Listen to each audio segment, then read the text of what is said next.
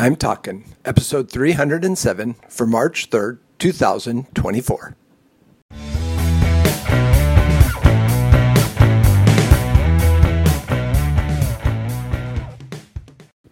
This is Joel from the I'm Talkin microcast, where I share my thoughts on a topic that has piqued my interest this past week.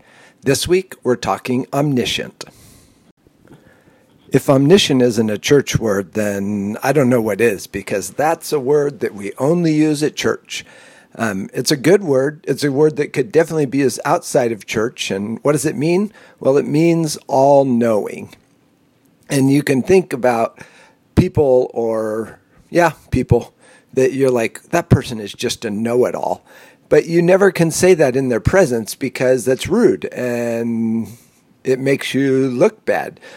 But what if you said, that person is so omniscient, no one knows what you're talking about? Okay, a little bit of humor to start. But all-knowing has some challenges, but only a God who is omniscient is worthy of serving.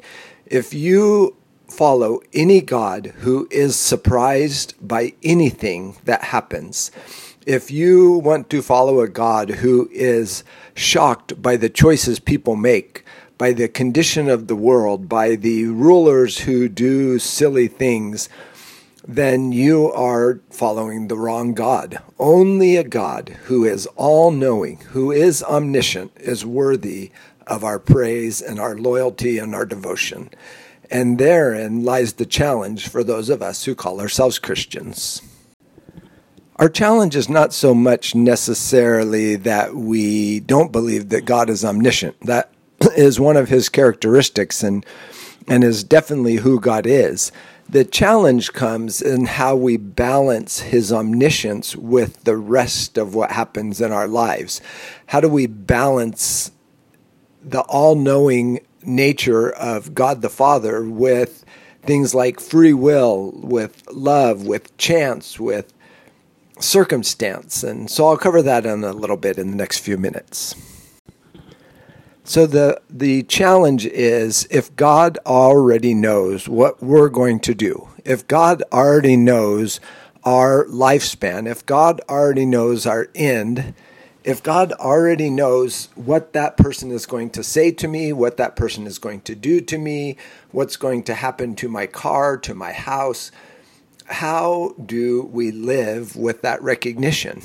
And it's a struggle for some. If we have free will, but God already knows what we're going to do, then is that free will, or it's just going to happen anyway? It's like God has a plan and it doesn't change from that. So how does what we do make any difference in the world?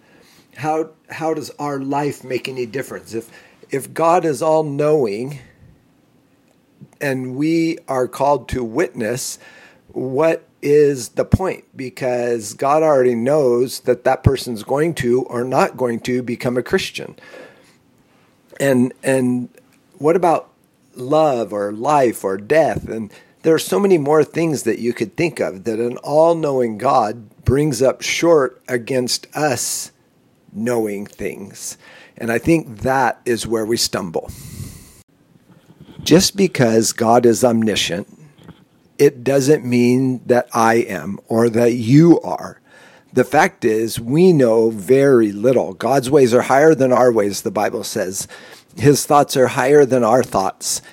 And balancing what we do on a daily basis with God knowing what's going to happen is a stumbling block that needs to be sawn down.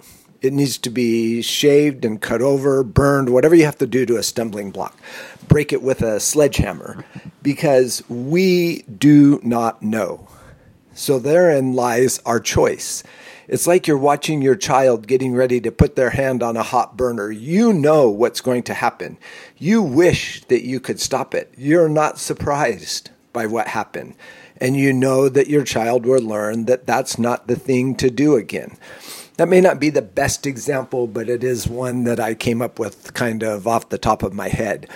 But the reality is, we don't know that God has chosen us to share his message with that person that allows that person to become a Christian. We don't know that our love for another is what makes them feel secure and able to function well in a life in their future. We don't know that our death, though known by God, unknown by us, is going to be the point where someone says, I need Jesus in my life. God uses the frailty of the unknown in us as simple human beings to carry out his omniscient plan, to carry out his all-knowing structure for the world. When we make a mistake, does that mean God's plan changes? No, I don't think it changes. I think there's an end and a beginning. I think people are moving in a given direction, but our choices matter. We hurt people. We hurt ourselves. We do silly things. I might even use the word stupid, although I'm not allowed to use that with my grandchildren, and they're not allowed to use that around me. But it matters what we do. It doesn't matter that God knows that we were going to do that thing. It doesn't matter that God knows we were going to do good or that God knows we were going to do bad.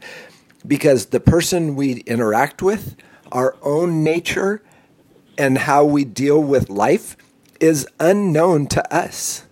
And we have to let that go. We have to get over the fact that we serve the only God worthy of serving because he is omniscient. And because we aren't, it makes him all the more worthy of our love and adoration.